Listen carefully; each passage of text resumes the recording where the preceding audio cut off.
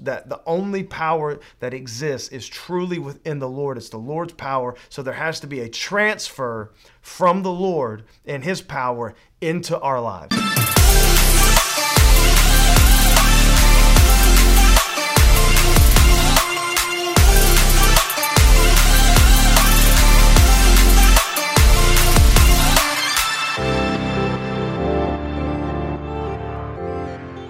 Hey guys, thank you guys so much for being back for part 2 of this new series as we focus on the unseen and spiritual warfare, mainly out of Ephesians 6.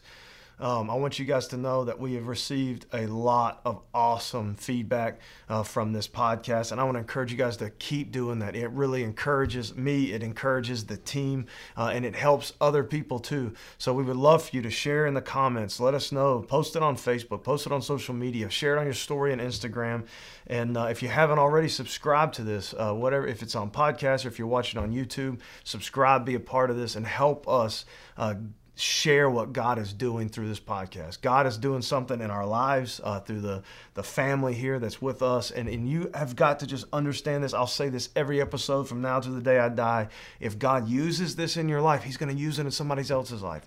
And you don't know the internal and eternal impact you could have in someone's life by just sharing this with someone and sending it to a family member, going through it with your family or with your, in your marriage together, your small group or house church. So just be a part of this. Let God just marinate our souls, God, with his word through this podcast. I'm so excited about it. Right now, we are focusing on spiritual warfare, mainly out of Ephesians 6. In the last episode, we just looked at this very first statement, Ephesians 6:10, and it just says, there's a command that God gives us. It says, be strong in the Lord and in his mighty power. Be strong in the Lord and his mighty power. And what we talked about, we spent the whole episode talking about this one simple reality, is that word be strong is in dunamu.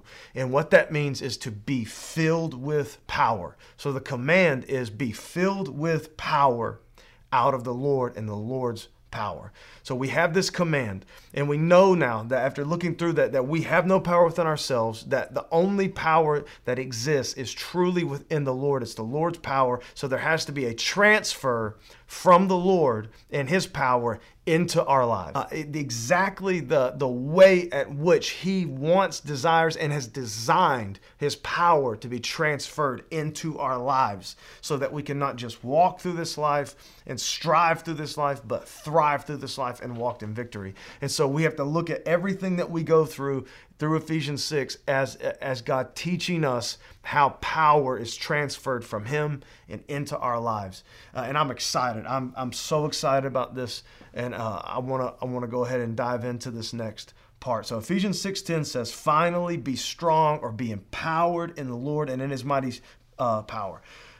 Put on the full armor of God. Verse 11 starts. Put on the full armor of God, so that you can take your stand against the devil's schemes. Put on the full armor of God. So I want you to, up front, I want to make this connection for all of us.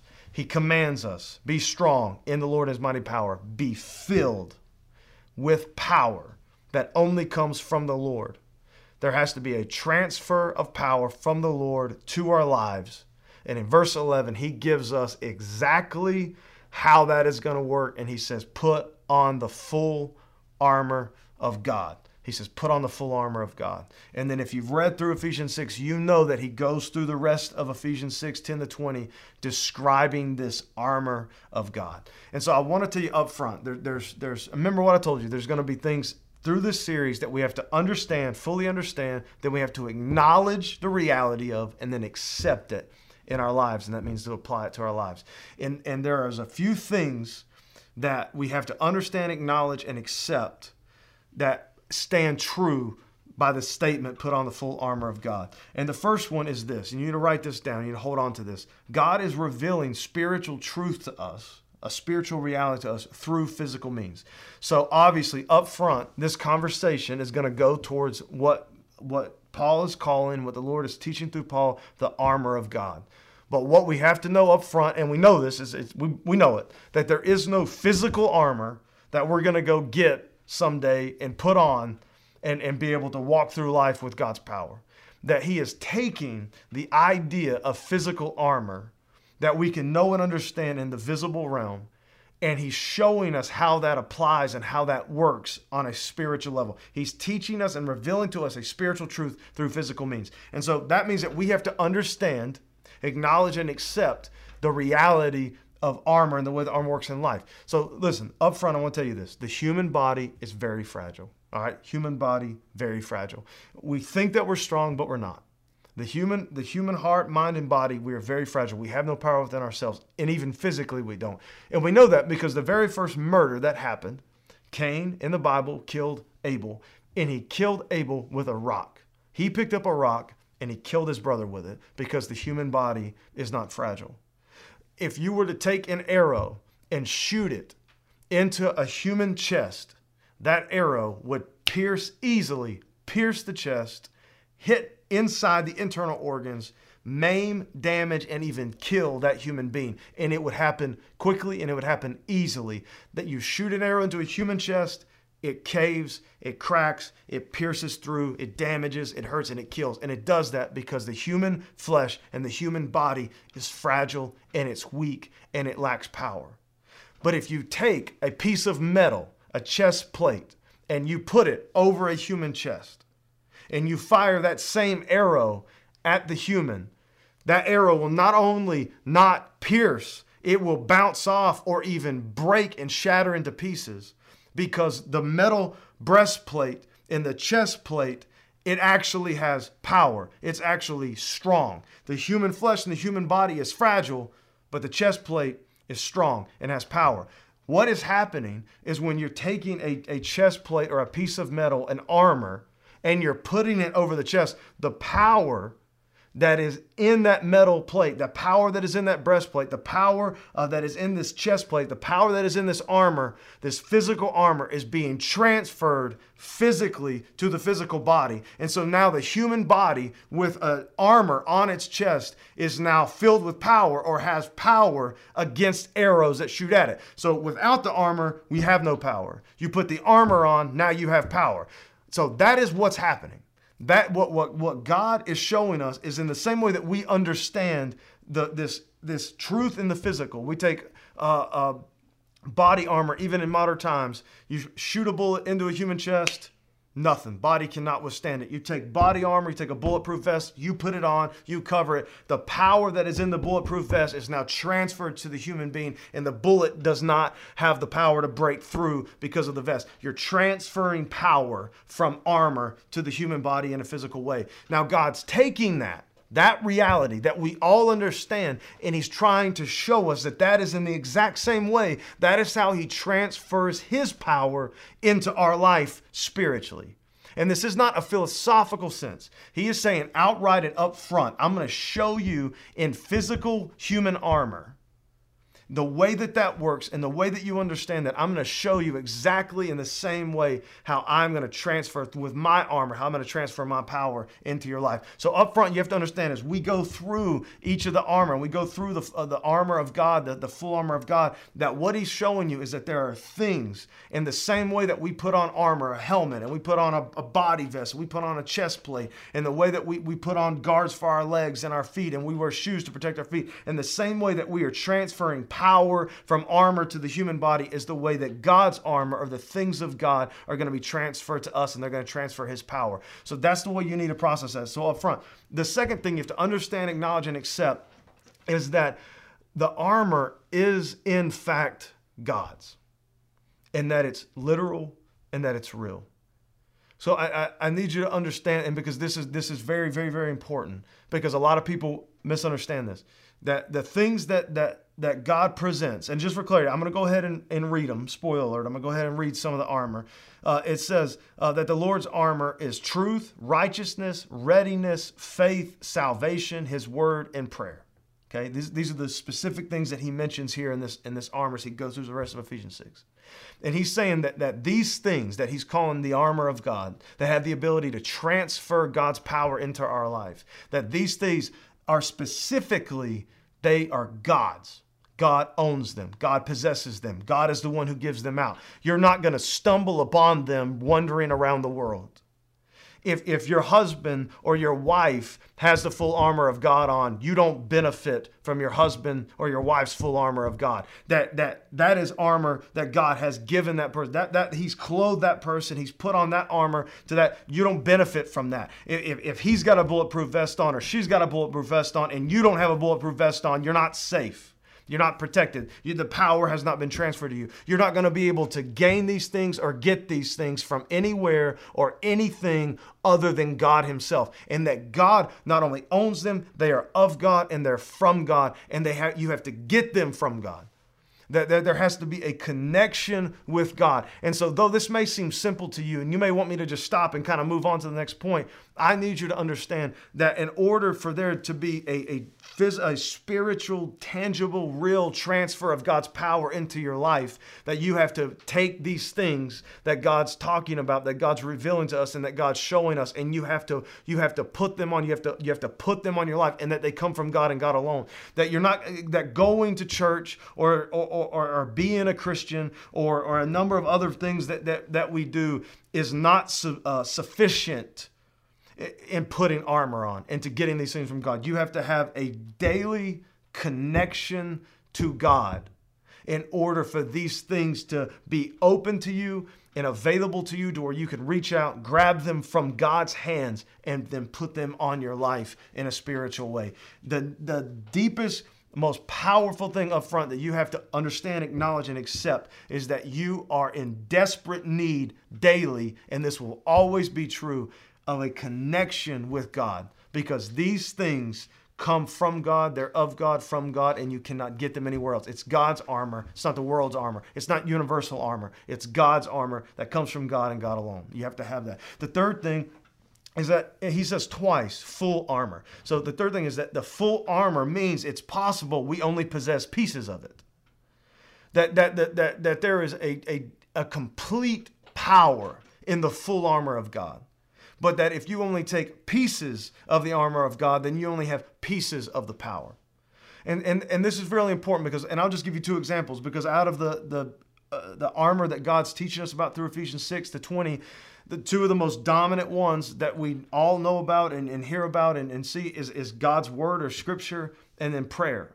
But one of the things that I have seen over the course of my life, more than I would ever care to admit true, is that there's a vast majority of people, I've seen them, who truly believe in God's word, and they value God's word, and they study God's word, and they study the scripture, but they have almost zero prayer life.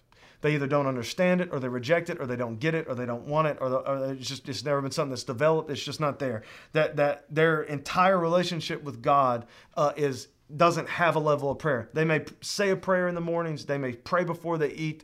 They may bow their heads and close their eyes and pray at church, but that they have a relationship with God's word, but they have zero relationship with God through prayer. And I've seen the reverse, unfortunately, that people who are very spiritually minded and they have kind of a deep prayer life and they kind of understand that and they go after that, but their relationship with scripture is it's just surface level. It may be some devotionals here and there, but the primary part of God's word in their life only comes through a sermon or a message on Sundays.